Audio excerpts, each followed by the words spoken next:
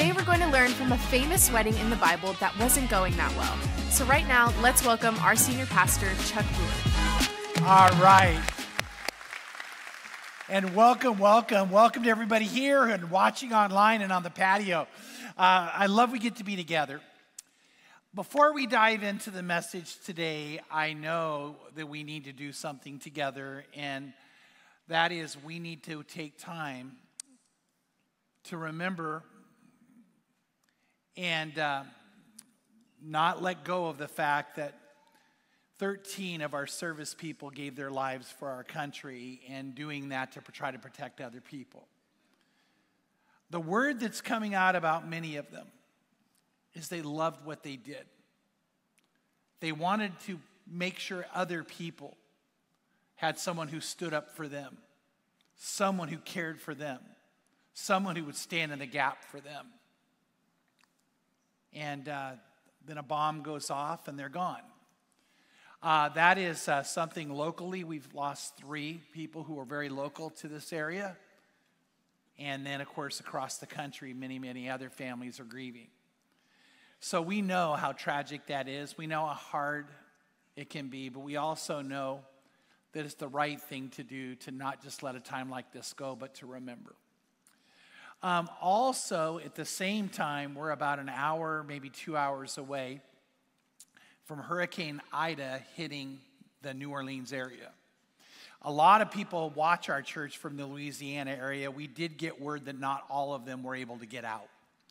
This is 16 years to the day that Katrina hit, and this hurricane is bigger and more powerful, and last I heard it was 1 mile an hour from being a Category 5.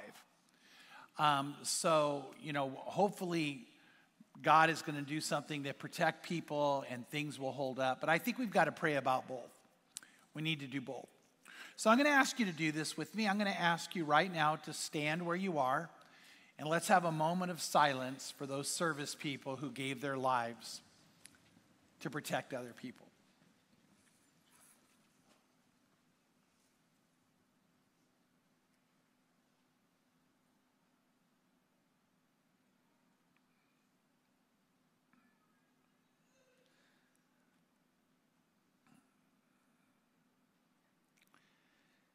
Abba, Father, we pray right now for the families who are now dealing with such loss and, I'm sure, incredible grief. And to have a child that is so honorable, both men and women, that they chose to go and try to be a rescue to others, try to make a difference in the lives of others. And some are husbands and wives even. And we pray, oh God, that your hand would be with each family who's dealing with this hurt and pain.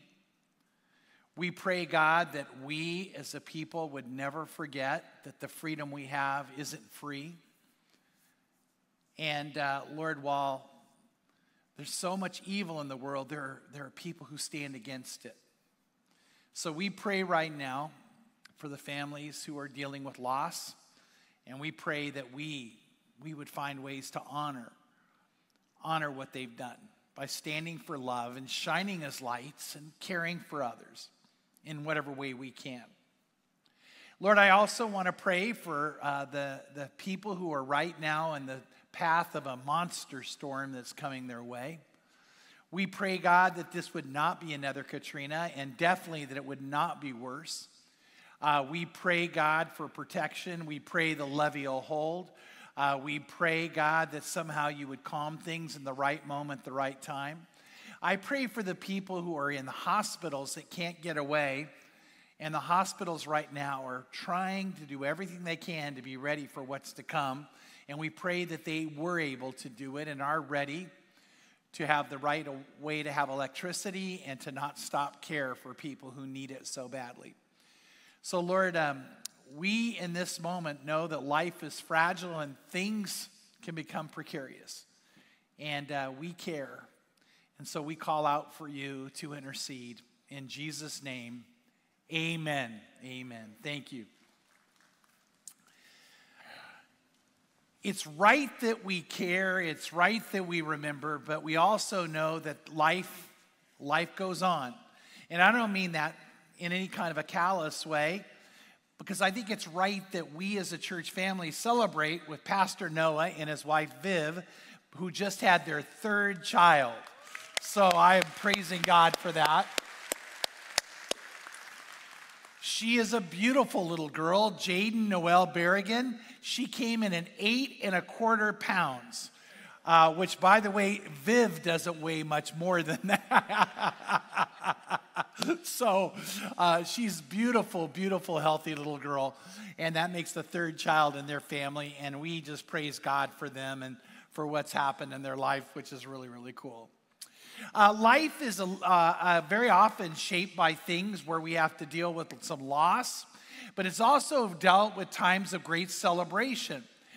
We are going to be looking at the first of 7 signs that Jesus did, the first of 7 miracles he enacted, and that John says proves beyond a shadow of a doubt he's the Messiah. And where did he do this first miracle? He did it at a wedding, and he saved a couple from humiliation and shame. Remember that they lived in what we call an honor culture. A lot of us don't understand that. But in an honor culture, honor is a big deal, that you honor your family and you honor the tradition and you honor heritage. But when that doesn't occur, the shame is very often not just for a moment, it can be lifelong. And there, in the days that Jesus was walking the earth, weddings were a big deal. You would prepare for a wedding, especially the wedding feast, for over a year. You would save up, you would do it to honor the couple, to honor the family, to honor the mothers and fathers, to honor the village. And so it was it wasn't something you would take lightly. And what happens to this couple is they're about to run out of wine. So running out of wine didn't just end the feast. By the way, it would end the feast. It's over. The rabbis taught without wine there is no joy. So the feast is over. But everybody would have thought, what's wrong with you? Why didn't you plan better? How could you have not covered this? I mean, that was going to, in that moment, turn one of their greatest joys into one of their greatest sorrows. And they would need someone to intercede. They would need somebody to step in. When we were sitting with our team talking about this, Tim Roberts said this. He goes, it's almost like I know a guy. You know, like someone came to Mary, Jesus' mom, and said, they're out of wine. It wasn't her place to take care of it, but Mary might have said, I know a guy. You know? And then I started thinking about our friend Michael Francisi, who was in the Colombo crime family. By the way, Michael, we're going to have him back again. But he actually was in the Colombo crime family. The FBI said that he was one of the most notorious mafia figures that has ever existed. And I was sitting with Michael, and he said, yeah, I remember the old days. People would come to me and say, I'm having a problem with the building inspector. And he would say, I know a guy. Somebody would say, you know what? Somebody's bullying my child. And it'd be, I know a guy. Wouldn't you like that? Someone broke your daughter's heart. I know a guy. Teacher's not going to give your son an A. I know a guy. And the scary thing, he didn't know a guy. But you know what? Is Jesus wants to come through for you in moments where you need him to show up. You need him to make a difference. When we talk about the miracle that's about to occur, and we're going to get to how big it was, Jesus did it because he cared about somebody's life, someone's family, someone's joy. And I want you to know Jesus cares about you that way too. So as we study on this idea of the God who does the miraculous, the God who comes through, we see the very first sign of Jesus in a moment that a couple needed it badly. And so we see in that moment this incredible moving of the Lord. In John chapter 2, verse 1, it says this. On the third day, there was a wedding in Cana of Galilee, and the mother of Jesus was there, and both Jesus and his disciples were invited to the wedding. And when the wine ran out, the mother of Jesus said, they have no wine. Now, again, I don't want you to miss this. This wedding, by the way, the way a Jewish ceremony would have happened, they would have had what we consider the actual wedding ceremony. And then when that was done, the bride would go to her home, the groom would go to his home, and they would prepare for the feast for, like I said, up to a year to get all the wine, all the food, all the people there. And then people would come together and the bride and groom would come back together. And now the celebration begins. There would be music, there would be dancing, there would be feasting. But again, in this setting, there would be wine. So the wine's gone. You know, I do think in some ways we can relate because most people put a lot of time in planning for their wedding. I used to do wedding after wedding after wedding, and I saw lots of different ways that people did weddings. I saw those some brides turn into Bridezilla. You know why? She had been thinking about that wedding since she was a little girl, and she wanted everything to be right and perfect. And I watched some of the sweetest college-age girls become some of the most, I won't use the word. One time, we had this one girl who I never saw it coming. But she turned into like, you know, I said mafia with Francie. She was like mafia bride. And so she was driving her future husband crazy. He's like, can you just relax? Can you just not get so bent out of shape? She's like, no, it has to be perfect. And then she was on every single detail. So I walk in. The wedding actually went really well. I walk into the reception, and I look over, and two of the college guys in my ministry who were groomsmen were picking up a wedding cake top. And I thought, what are they doing? And so what they did is they've got two forks, and they walk by the bride eating the top of the wedding cake. And she's freaking out. And what she didn't know is they got a picture of her wedding cake and they went and had another top made just to drive her crazy. It was so fun and funny. And she didn't think so, not for a moment. But now they're out of wine. So what are they going to do? I mean, it all would end, shame would come, and then Mary steps in. Mary steps in that moment. And in John 2, verse 4, it says, and Jesus said to her, woman, what does that have to do with us? My hour has not yet come. And his mother said to the servants, whatever he tells you to do, do it. That's the line I don't want you to miss. But I want you to catch everything up till then. They're out of wine, and Mary becomes aware. And she goes to Jesus. Now, I want you to think about, on an earthly view, in human perspective, there's nothing Jesus can do. We know that his family was not wealthy. As a matter of fact, when it was time to dedicate Jesus, they made the offering that the poor would make, people without money. Not much had changed since the time he was a child. They still don't have the resources that everybody else would have. So, by the way, financially, almost for sure, Jesus couldn't afford to do anything. But even if he could afford to do something, he didn't have time. There wasn't a Bevmo. There wasn't a store to go buy the wine in. You would have to plan way ahead of time to get that much wine. So he didn't have the money and he didn't have the time. But somehow Mary knew he could change it all.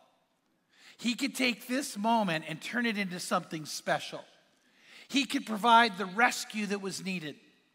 By the way, what is your running out of wine moment? Is it when you don't have enough money to pay rent? Is it when you have a car that you need because you can't go to work without it and it breaks down and you don't have the money to fix it?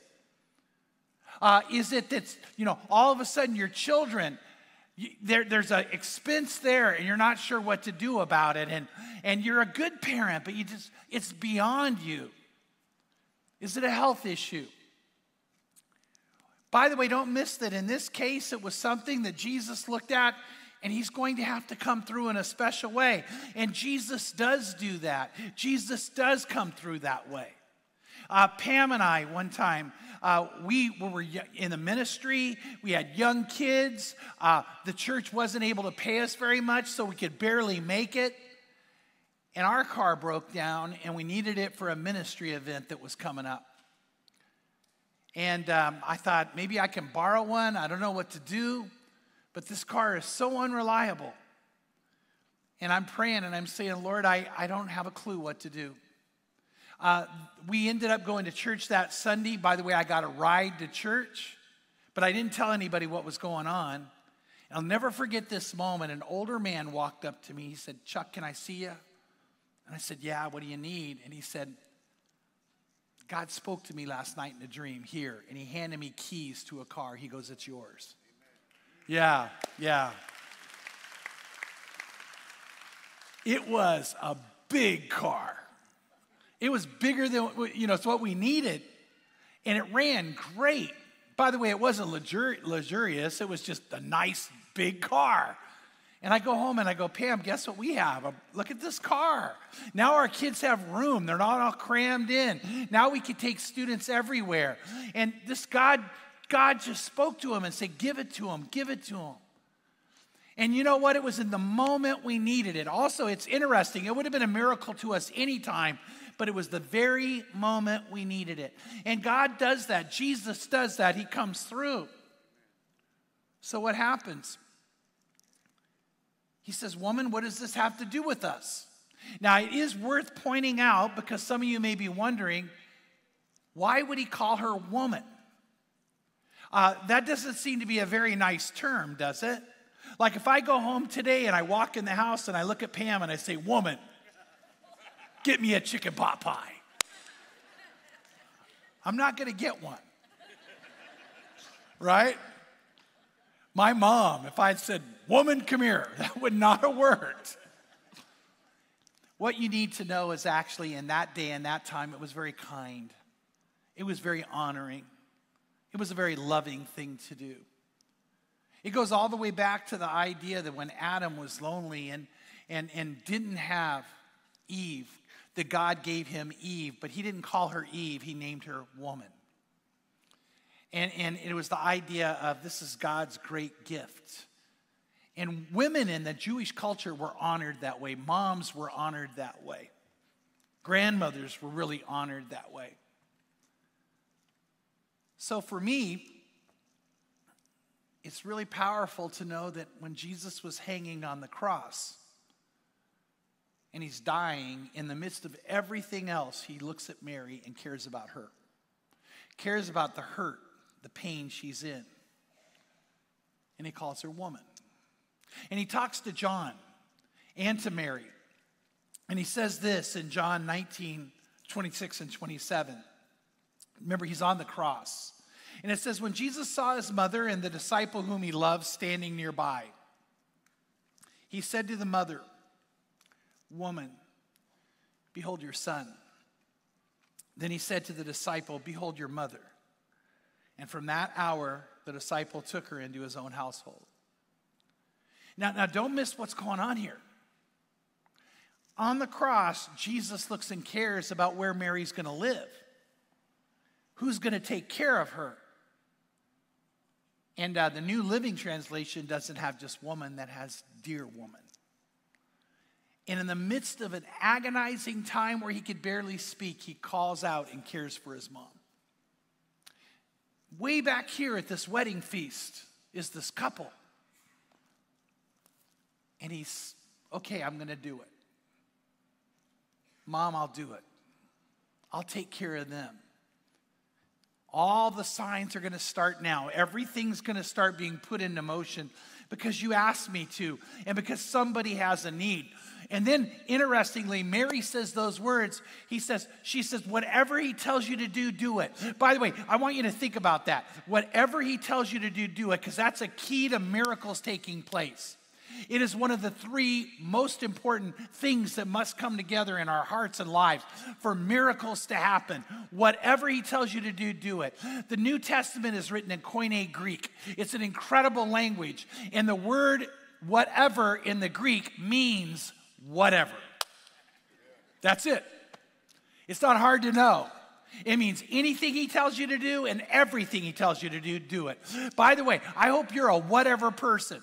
Lord, whatever you tell me to do, I'll do. Whatever you tell me to do, I'll do. If I read it in the Bible, I'll do it. If you show it to me any other way, I'll do it. Whatever you tell me to do, I'm going to do it. And Jesus wonders at people who aren't that way. In Luke 6, verse 46, it says, "Why do you call me," Jesus said, "why do you call me Lord, Lord, and do not do what I say?" I'm not perfect, you're not perfect, but I hope those words are never said about you and me. I hope the Lord doesn't look going, "Chuck, why do you even call yourself a Christian? You don't do what I say." And I want you to know he still loves you, but it's not okay. By the way, when you love someone and they don't act the way they're supposed to, that's not okay, right?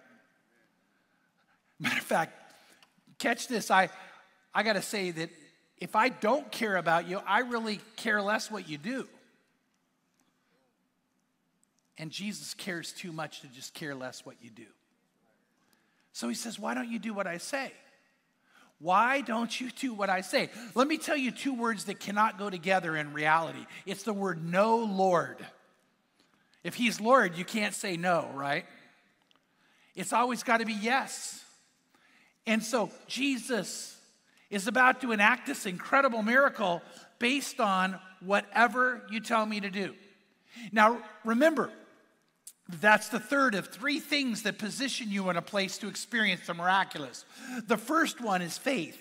Yeah, if you're studying in our journal, and I hope you have the journal and you're studying in it, and by the way, if you don't, you can still catch up. But the first is you got to have faith. And we saw yesterday in the journal something Jesus said to a Roman officer. And it says in Matthew 8:13, "Then Jesus said to the Roman officer, 'Go back home because you believed it has happened.'"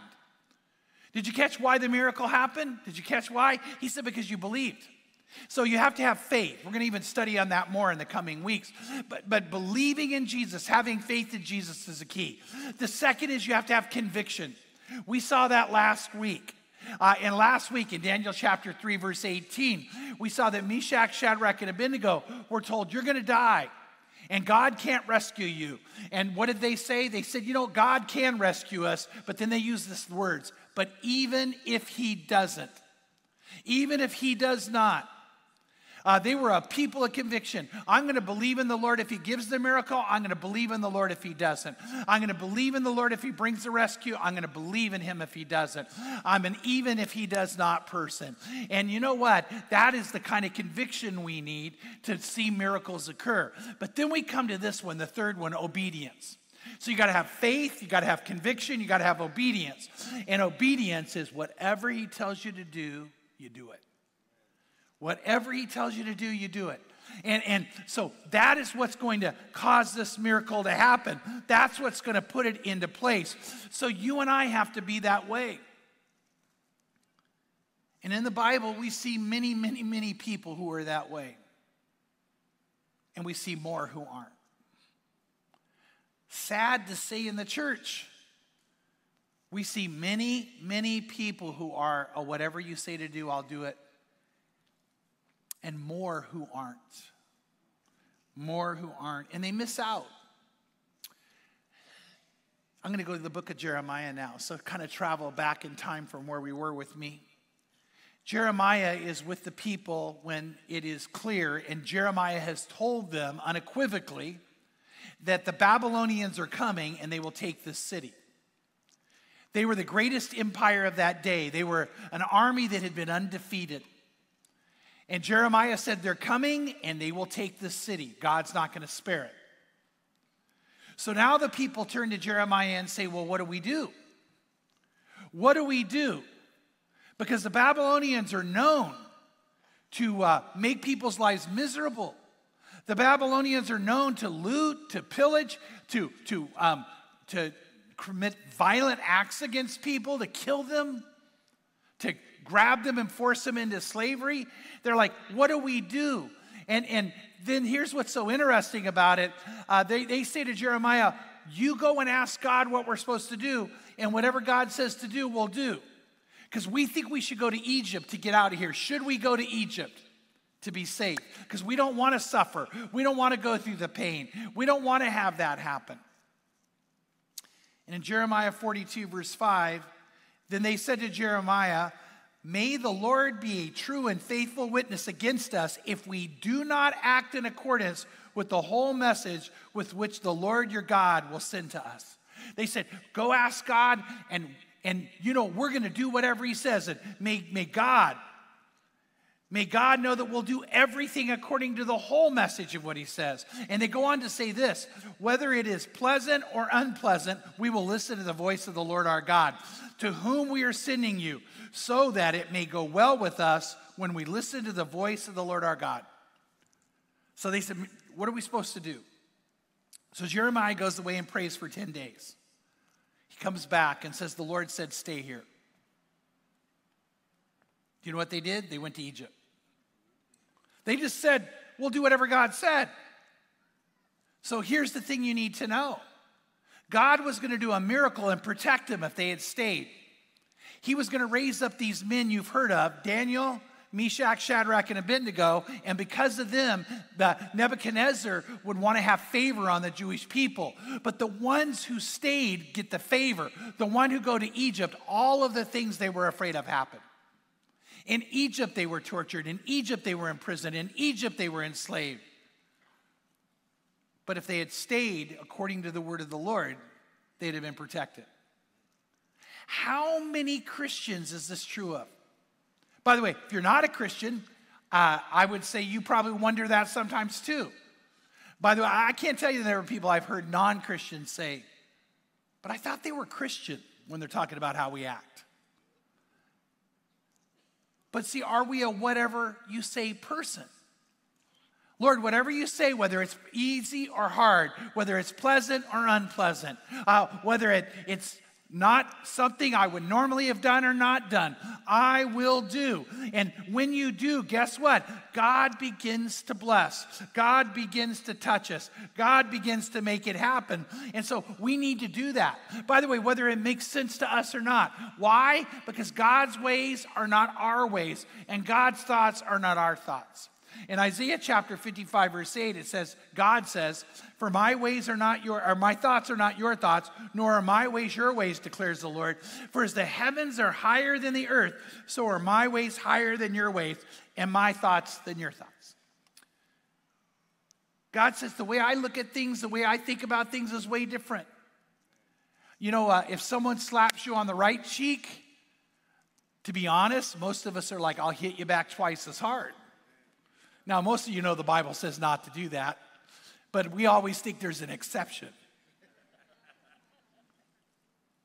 So someone takes a shot at you, God says you don't hit back. That doesn't make any sense at all. Guess what? But it works. It works because it's God. God said it's way different. And he said, it may not make sense to you. Proverbs chapter 3, verse 5 says, trust in the Lord with all your heart and do not lean on your own understanding. Don't lean on your own understanding. In all your ways, in whatever, acknowledge him and he will make your path straight. So the Lord is looking at all of us and saying, are you going to listen to me? Are you going to do what I tell you to do? By the way, it's so interesting to me. In this passage, it goes on to say in verse 7, don't be wise in your own eyes. Don't think you know better than God. And it says, fear the Lord and turn away from evil. It will be healing to your body and refreshment to your bones. And I think here's where I always go. Almost every Christian I know goes, yes, amen, let's do that. And the Lord says, okay, verse 9, honor me from your wealth and from the first of all your produce.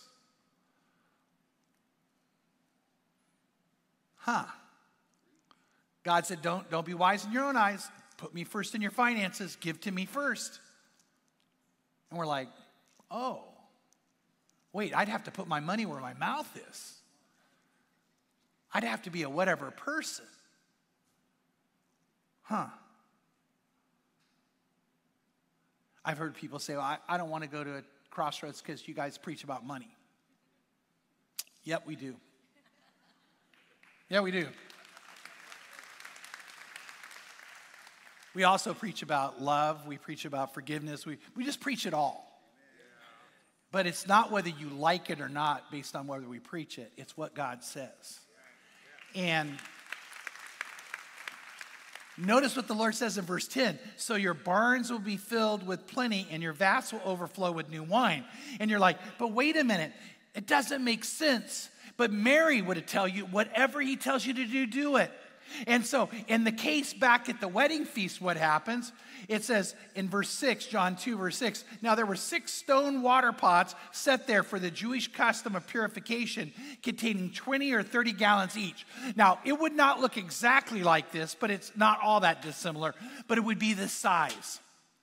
So imagine 6 of these babies.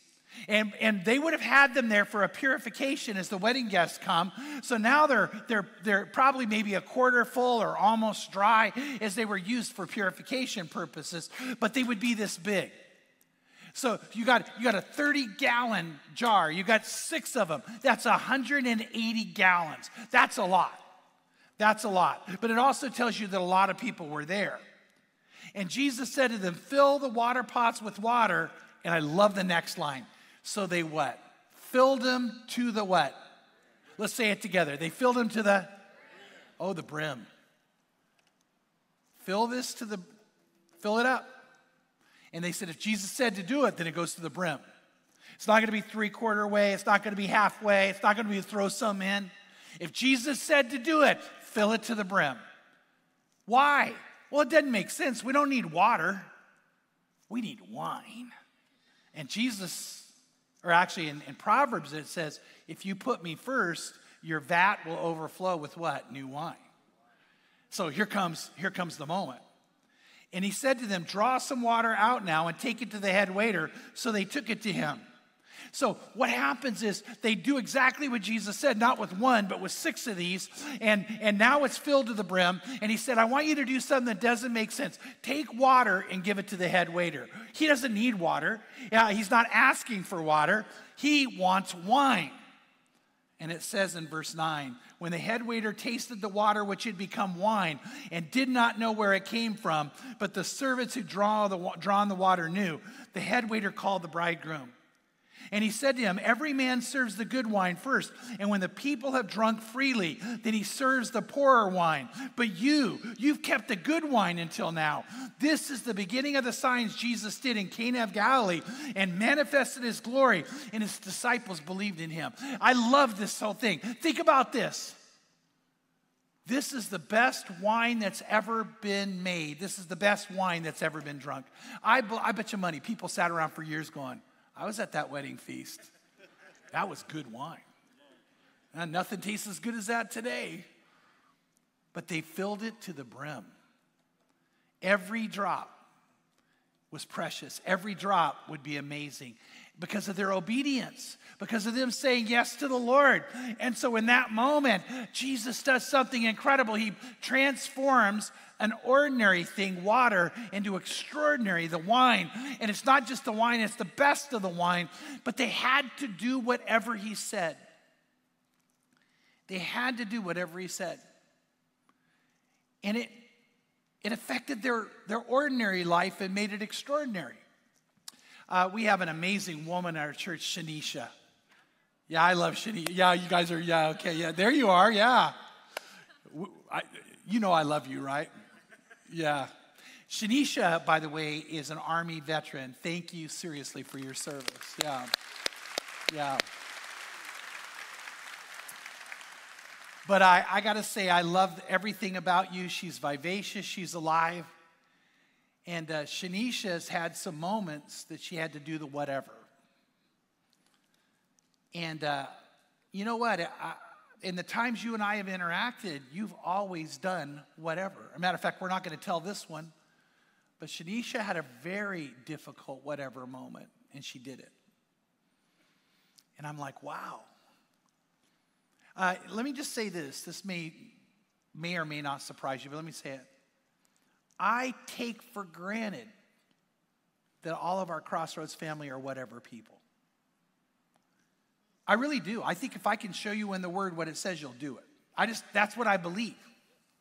I was with a couple that was living together, and they honestly didn't know it was wrong, and they're talking to me, and I'm like, wait, are you guys living together? They're like, yeah. Like, okay, let's do a timeout, and I showed them scripture, and I said, I think God wants you to get married, and they looked at me and go, okay, we will. And I did their wedding like 3 days later. I mean, by the way, if you're living with someone not married, I'll do your wedding for free. We'll get you in there. I was with a college couple, and they're just talking about a trip they're going on, and I'm like, whoa, just you two? Yeah. You're going to stay in the same hotel room? Yeah. But there's nothing wrong with that. Oh, yes, there is. And I began to talk about what their heavenly Father sees wrong with that. And they go, well, then we'd have to cancel our trip. And I said, yeah, I think it's worth it. And then I said, but I got the other question. Are you guys sexually active? And they're like, yeah. And I'm like, well, let's talk about that. And you know what? They committed to cancel the trip and to being pure from that point on. It's just what happens, here. And so Shanisha, I think that's one thing I love about her is that I think if I ever show you something in Scripture, you're going to do it, even if it's hard, right? And she was willing to share her story with us when there was a moment that wasn't easy. I want you to see it.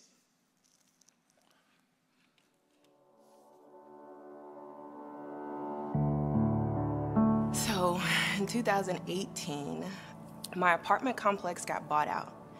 And the new owners came in and they raised my rent $120. And I was like, I don't have $120. Like, what's going on? And so also the issue was that normally around this time, because it was like towards the end of November, December, my agency would let us know if we would possibly get a raise the next year. And they said they didn't know if that was possible because a lot of cuts in regards to our contracts. Also in this time, I was dealing with a lot because my apartment complex had been flooding. So every time it would rain, which we do know it's not that often, but when it would rain in California, it would flood. It would flood in my bedroom, the kids' bedroom.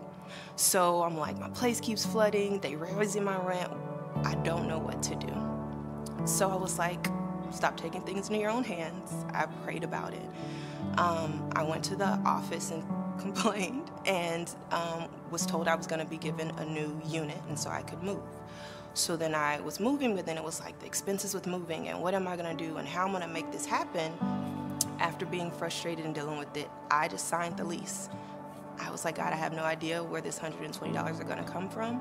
I started paying my tithes and things just worked out. Things just started to work out and I didn't have to worry about certain things. I didn't rely on payday loans or asking people to borrow money to my next paycheck. And that just let me know that all I need to do is trust in Him and things can be possible. So from then on out, I was paying my tithes. So one night it was in December and I was driving home from work and I just know that like my mood was off. Like my mood was off about a lot of things. So I was upset, had a rough day at work. My boss called me and she's like, did you see the new memo? And I was like, no, I didn't see the new memo. She was like, yeah, we're actually gonna be able to get a raise this year. And also veterans are getting a $1 stipend. And I'm a veteran and I was like, what? She was like, yeah, and you're getting more money for however many years you've been here. And at the time, I'd been at the agency about 6 years. And so I went home, checked the email, did the calculations.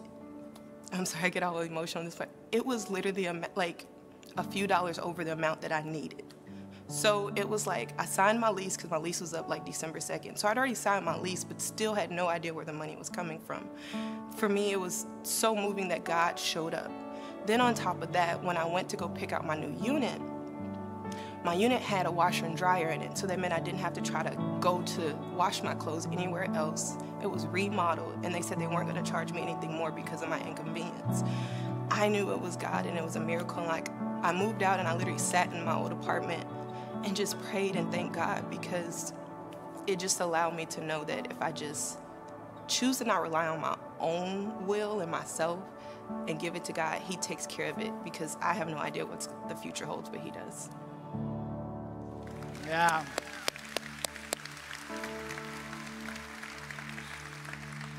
Thank you for sharing your story. I love all of it. I really love the part about you needed a washer and dryer, and that was just a bonus from God. Does God care enough about you to give you a washer and dryer? You bet. Yeah, so that becomes something extraordinary. It's now not ordinary anymore. And the idea that she got a better apartment and God took care of everything and you just trusted all the way. And that's what all of us can do. And so all of a sudden, like, where do I live becomes extraordinary because of God's moving. How do I live life and navigate life becomes extraordinary because God's moving. But all of this is based on whatever. Whatever he tells you to do, do it. Let's go to the Lord in prayer right now. Father, I pray and ask that you touch each one of us. You know us by name. You love us with an everlasting love. And God, I pray that we would be whatever people. So Lord, I ask that you would begin to, in love, which you always come to us with, in kindness and mercy, God, move in our hearts.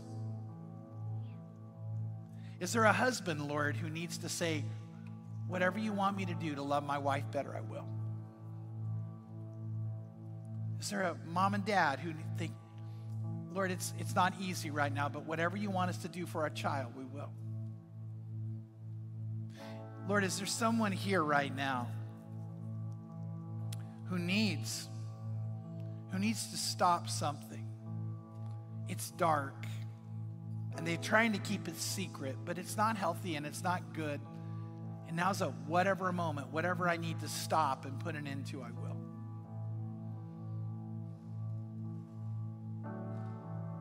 Lord, I think there's someone who's on the verge of doing something in a relational setting they shouldn't. They haven't done it yet, but I pray, oh God, whatever you want them to do, they're going to now do, and they'll put an end to that and not go down that road and not experience that pain and other people in their life. They know who they are.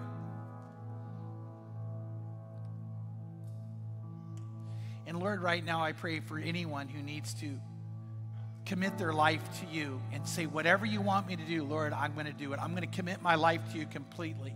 And they're going to come to know you and come to know your love and come to know your forgiveness and healing. And Lord, so in this whatever moment, may they call out to the name of Jesus. May that become something now that's stirring inside them. Lord, I pray for some people who are Christians. Lord, I love them, that you love them, but it's time for them to live a whatever life. And so some of them right now, God, you're stirring and they need to recommit. I pray for couples who need to recommit their marriage. I pray for some single people, Lord, who've allowed this season not to be a good one, and they'll commit themselves to you more completely.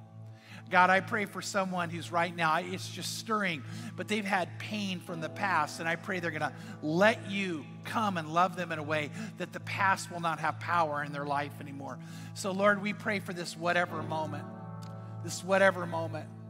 Right now, if that's you, if you want to commit or recommit your life to Christ, pray a prayer with me. The Bible says, call on the name of the Lord and be saved. And if you're a whatever person, you're going to do that right now. Call on the name of the Lord. Pray a prayer and call him your Lord. So let's do that together. Say, Lord Jesus, you are the Lord of my life now. You are the one that I want to love. And I want your love. So I commit my life to you. I say yes to you. So I pray that everything about who I am, everything that I will be, everything that I do will be totally committed to you, because I say yes to you. In Jesus' name, amen and amen if you prayed that prayer. And if you prayed that prayer and you're online, I want you to text amen to 77247. And as you go today, may you go with a whatever mindset, experiencing whatever God wants you to do, and experience the fulfillment of the promise in his life, in your life. God bless you and have a great day. Amen, amen. Wow, what a powerful message that was. It was really good. Awesome. So good. And I want to encourage you, if you prayed that prayer and you invited Jesus into your heart, text AMEN to 77247. Our team want to come alongside you, help you on this journey, and give you some resources. Yeah, and if any part of this message resonated with you, or if you need any prayer requests, feel free to put it in the chat. Our team reads every single message, and we'd love to know how we can be praying for you this week. Yes, and make sure to hit that bell button, subscribe to our YouTube channel so you never miss out on any future messages. We are live on Wednesdays at 7 p.m. and Sundays at 9 and 11 a.m. and on demand after that. Yes, thank you so much for worshiping with us. It was an incredible Sunday, and we look forward to seeing you guys next week. Thanks for joining us. Take care.